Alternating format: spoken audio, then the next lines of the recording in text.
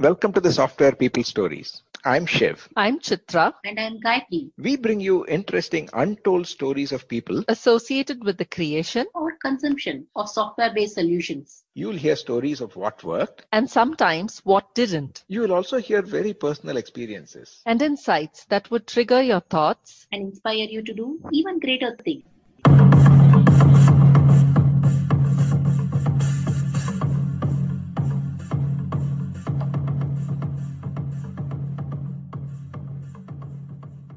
Today, we are going to talk to Arun Swami, coach extraordinaire from Instill Leadership.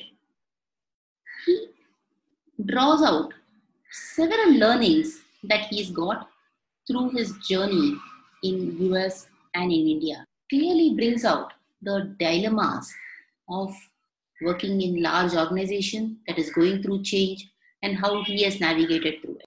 Gives several nuggets in how he coaches to become high-performing individuals. Hi Arun, welcome to the Software People Stories. Happy to have you here. Hi Gayatri, thanks for having me here. I'm glad to be here. I want to start from where you started, from your software journey.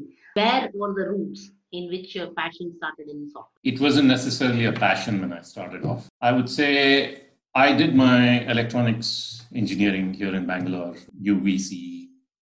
And then the whole idea was, what do I do? But a lot of people were doing masters and I always wanted to be. I decided I too will pursue my masters. Thought I wasn't ready, I'll wait for a year. So what do I do in that year? I got into the Indian Institute of Science as a research assistant. I'd heard about assistantships in the US and I thought, okay, being part of a premier institute like that will enhance my chances of getting an assistantship. So with that, I spent 1 year in the artificial intelligence lab when it was all new and not yet hot.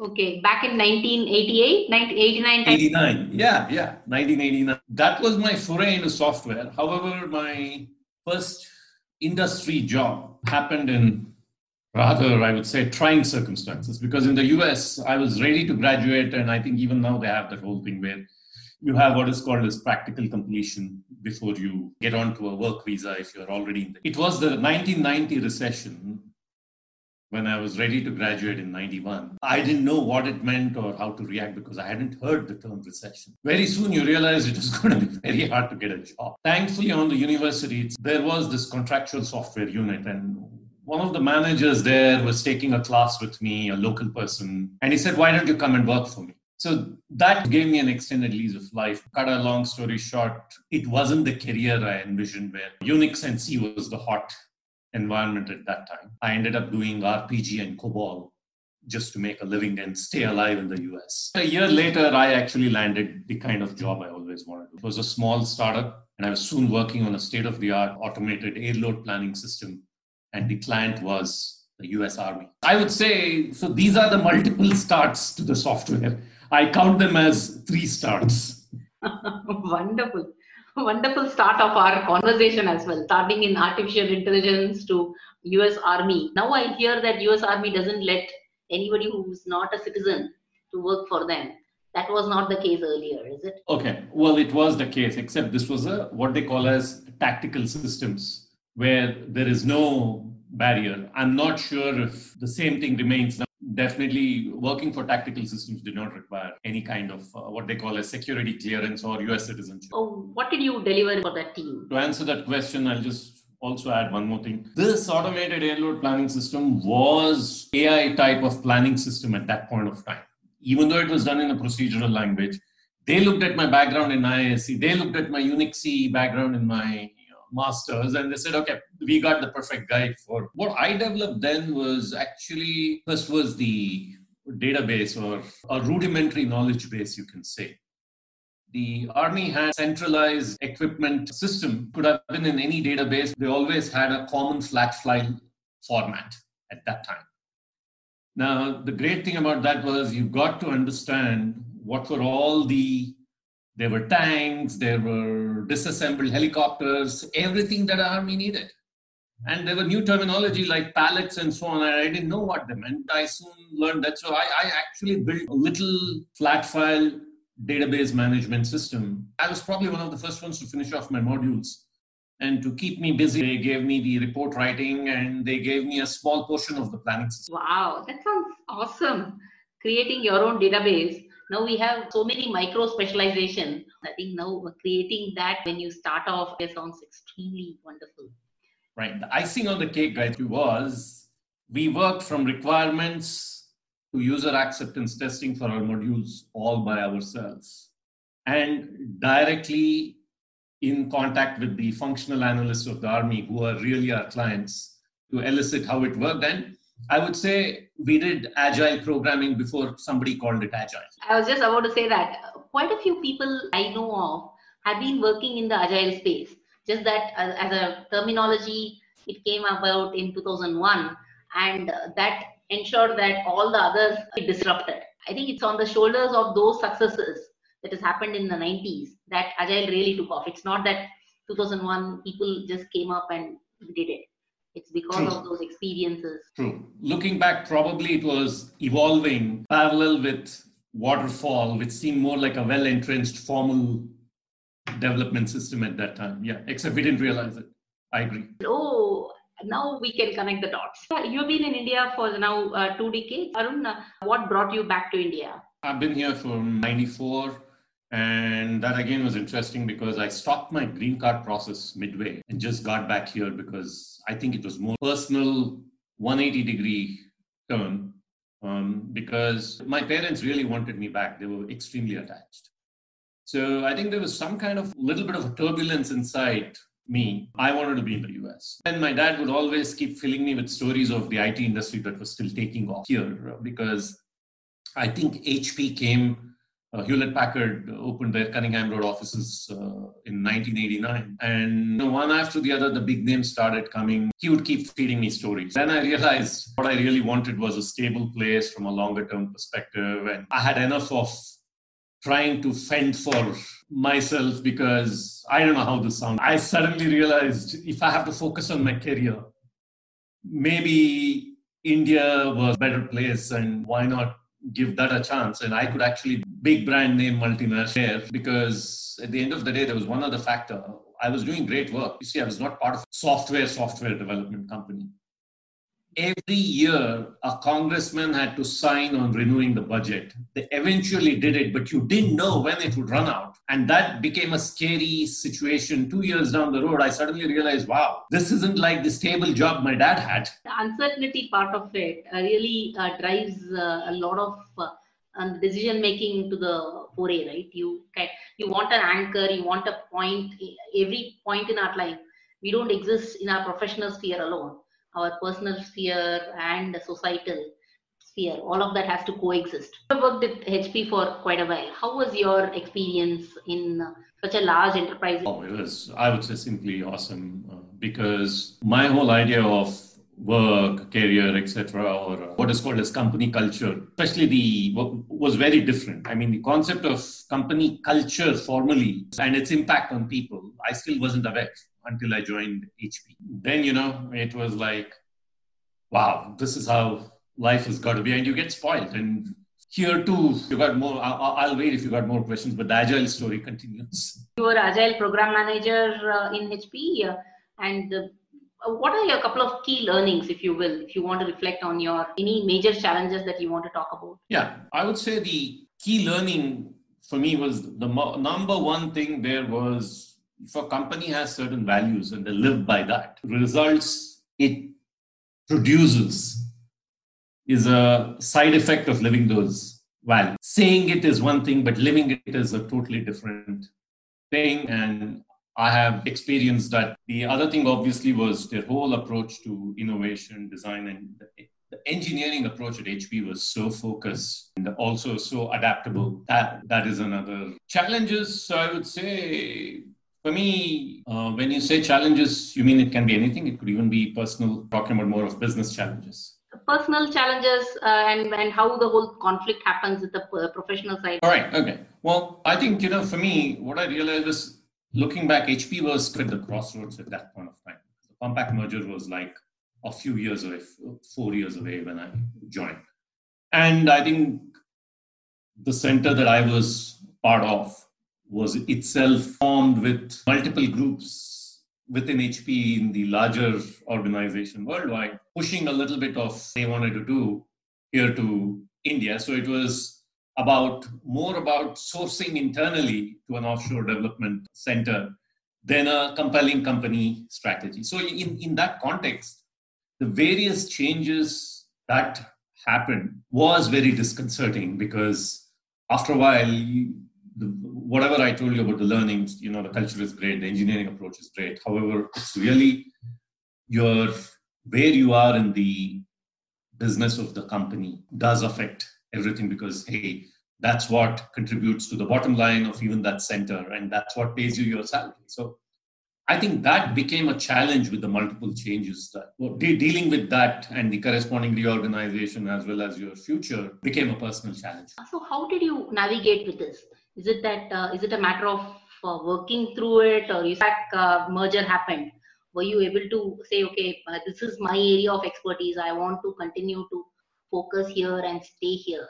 Or went ahead and spoke to different leadership to make the change? Or how did you navigate through that? Because it's a very common scenario, right? When organization goes through growing pains, if you will, not very comforting. Exactly. Well, I would say, that was one aspect, but other changes had happened before that also, in terms of the center's own reorganization. And as I said, it had come more from people opportunistically getting work from the US. So we spanned literally 3 areas: internal IT, external consulting work that HP Consult did, solution work, and obviously the product engineering in the systems area, and very few in the other spaces. The organization here was more like a functional division. It could be getting work from anywhere. Even then, so the merger just added another complexity to many internal changes we would undergo.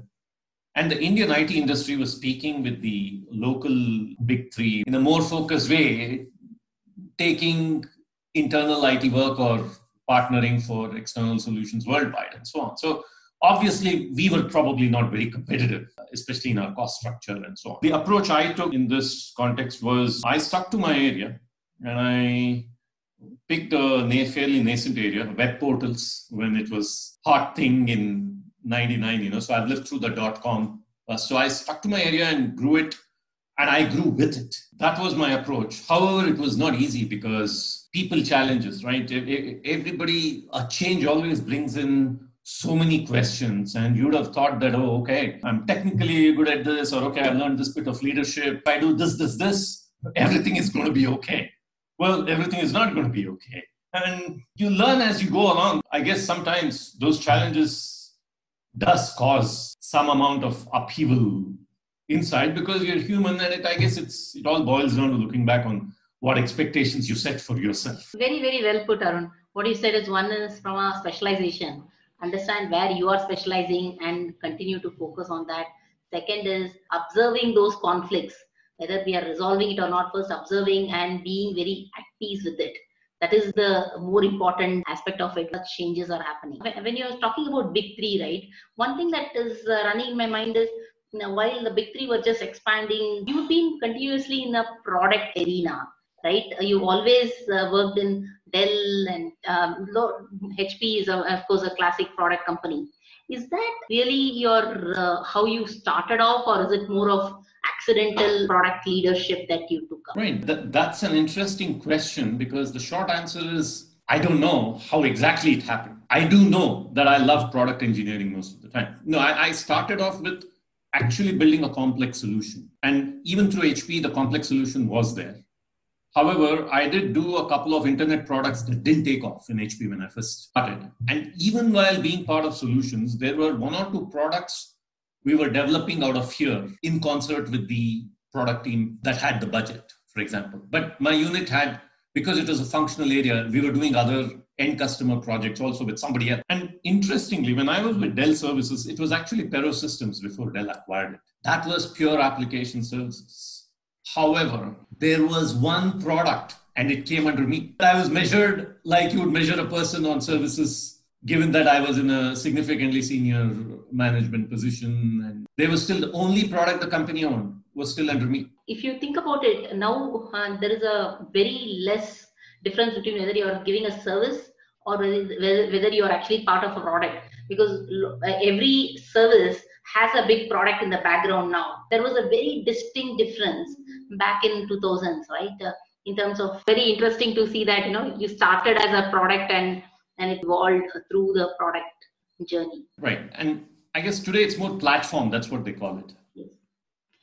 Platform, and it's a combination of services. Some services provided to the direct end user or to the as a B2B. So can you relate some stories when it comes to product development? What have been your challenges? So the first one, I would, just to complete that whole agile thing, I would say that in HP, for example, we were building a product which was an object. First, it was an object relation database engine where you gave a C++ or a Java interface to traditional RDBMS. And great engineering company HP was, they tested it on the 4 major RDBMSs at that time. I still remember.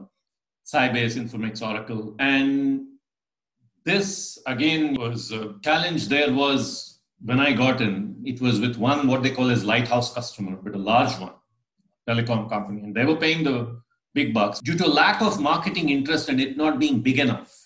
When I say big, what I heard from the sales force was, look, all the sales guys here are incented selling big HP boxes and they're talking about $220 million deals, or somebody made $1 billion. And I actually when I went to the client side, Canada, I was speaking to HP sales guys there because I was hosted out of an HP sales office. So I suddenly realized this is a small speck in their ocean. It's a great product and somebody else, which is a pure software company, would just run with it. And you even had a large paying customer who was guzzling licenses. How hard is it to take it to others, right?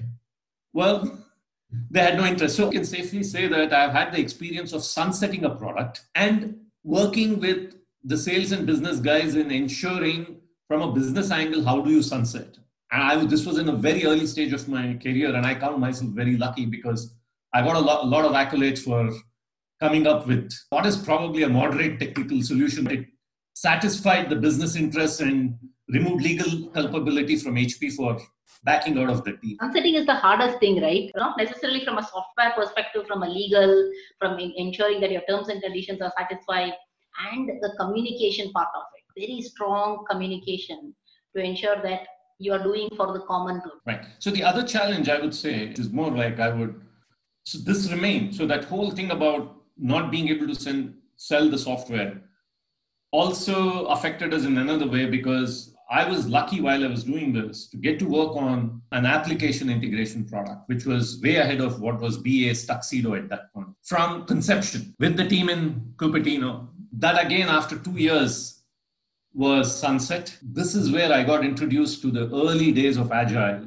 HP had adopted a life cycle called as EVO. So that's how, from my first job in the US, where we didn't know it was Agile, I was actually doing Agile here in a more formal way, except it was called EVO, multiple iteratives and 4-week cycles. Wow, that's your starting of Agile, is it? That is definitely the formal starting of Agile. Absolutely. You are currently a leadership coach, right? How do you reflect your change in the career as a software developer to a manager to a product leader to being a coach, helping leaders as well as teams? How do you contrast that role to what you do today? Are you asking me what is the link between what I did in the past as a leader and what I do today? Yeah. Okay. First of all, I think the coaching journey also began at HP because they had this program called as Optimal Performance Coaching, where they got pretty much the entire leadership team ramped up on coaching principles. Much later, after I left HP and when I was with Pero Systems, I was like, okay, what do I do after I retire or when I'm ready to retire? So suddenly I heard this thing called executive coaching and I decided to find more about it. Got into coaching certification. So while I was entrenched in the technology industry, I began my professional coaching certification. Today, if I see, I'm involved mostly with corporates, and I also consult with another company as a learning facilitator. And that again is leadership programs for corporate. I would say I understand that environment very well. I'm able to easily relate to the challenge or pain of the leader in question, whether it's a corporate learning program or whether it's a one-on-one coaching session. But more importantly, I think I have the larger coaching background, which is not necessarily restricted to the corporate life. So I can bring in more tools. More tools are at my disposal to be able to help leaders in the corporate. Can you share an example, one of your coachees' journey, that way it becomes easier? Journey per se. Okay, well, I can quickly probably, it's more like sometimes it's where people get off. That's the crucial point, and I'll explain what I mean. Okay. If I'm talking about corporate leaders or so, I did coach one person who was in a startup himself, didn't know where it was heading, because apparently, and this person was in the US, and because venture capitalists had taken over, and suddenly he felt he had no longer any control over his baby. And so what do I want to do was his big question, including family, have a family, is it a job, if so in the job. There I think the idea was to lend clarity on, okay, what do you want to do with what you started? Let's come to a complete understanding on that. So I think that person, let me tell you a little bit about how coaching works. So you have about 30-minute to 1 hour sessions that people sign up for. And this case, it was like 1 hour session. Usually we say, okay, we need 6 sessions at least to get to a certain point. But it's entirely up to the person being coached, because coaching as a principle works. I'm not the expert. I'm just a sounding board, enabling the real expert, the client, to find his or her own solutions to the challenge that's facing them or what they want to achieve. It can even be a goal sometime, right? So in this context, within the first 2 sessions, that person came to the conclusion that, okay, I don't want to be part of this startup. And he even came to this conclusion of, no, I want a clean break. I don't care about the money. When we started off, he was all over the place. And then he said, now let's look at what I want to do and where will I find it. Okay? So we pretty much figured out he now wanted to be a technical lead kind of a person, from founder and CTO, okay, in a big brand name company. So the things that came out of this was, what was important to you? He said, yes, the salary, because I've got a young family to tend to and I need to live, right? And the role, the job content, and then after that, the type of companies. Then came to the conclusion that he wanted to work for a big brand name company as a technical lead, and his salary range. Then I actually knew some people there, my own friends, put him in touch. Guess what? He landed a job in the most famous cell phone maker, or I would say handheld device company, today multi-device company.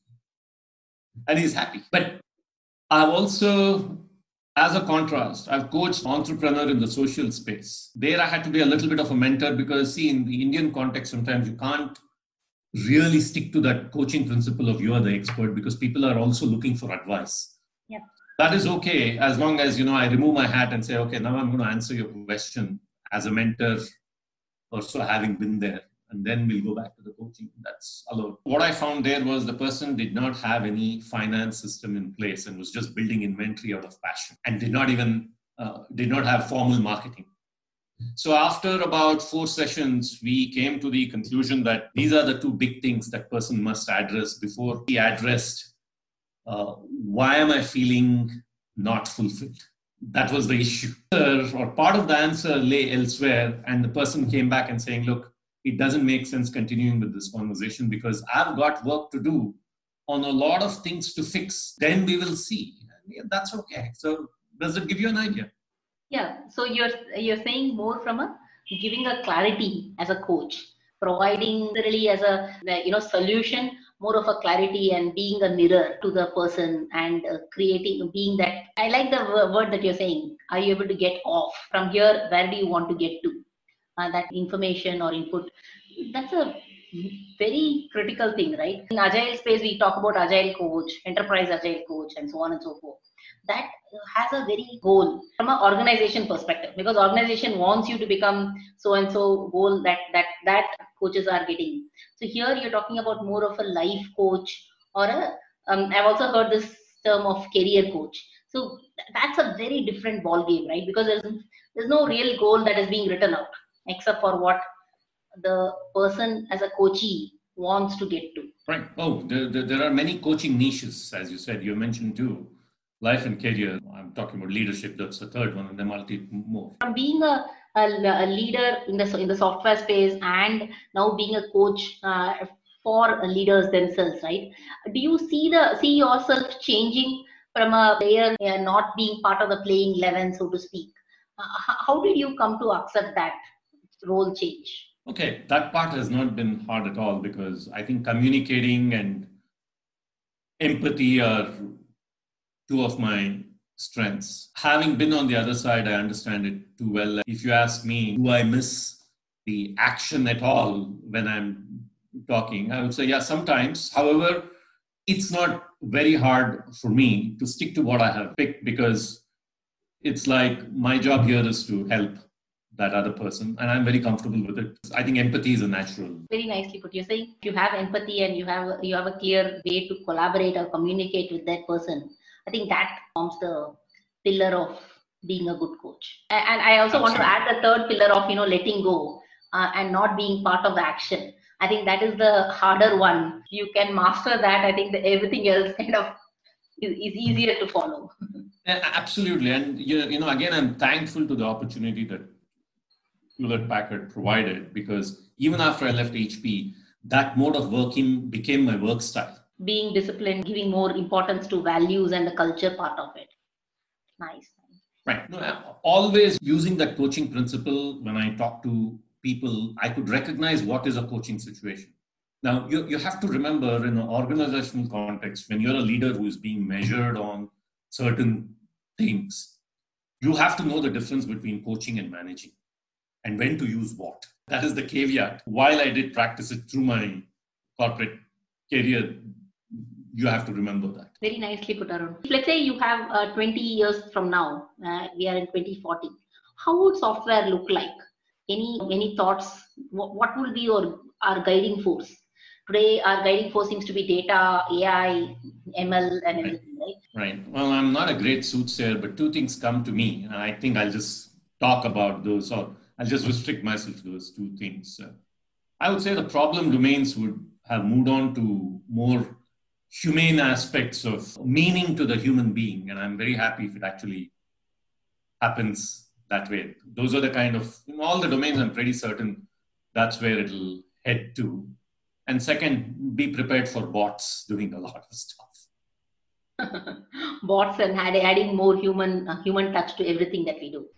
Very well put, Arun. Right. Any takeaways that you want to share for our young listeners, given the COVID times? I think the first one is you'd have heard a lot, studied a lot during your college and university days. It is important to be aware of the needs of a organization and shed the romantic glasses you might have. This is a common problem that we see with people when they come to an organization, that everybody has goals and ambitions, and that's perfectly fine. However, develop an understanding of how the industry actually works, and you can always achieve your dreams, make it realistic enough, and probably shed those rose-colored glasses if that's what's getting in the way.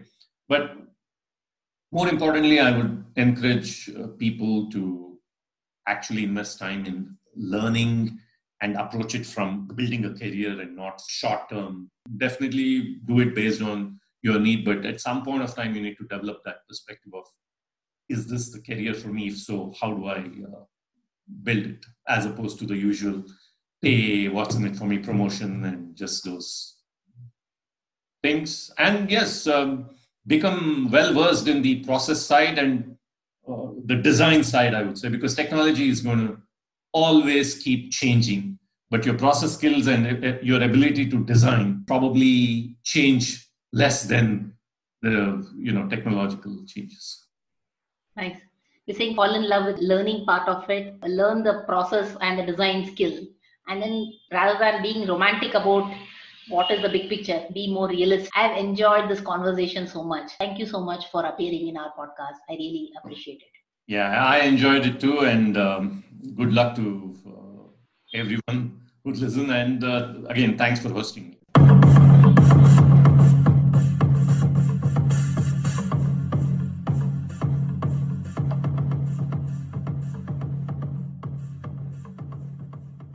thanks Siddharth for the music and Malavika for promoting the Software People Stories. If you like this episode, Please subscribe on your favorite podcast client. And spread the word in your network. if you'd like to share your story, Contact us at podcasts@pm-powerconsulting.com.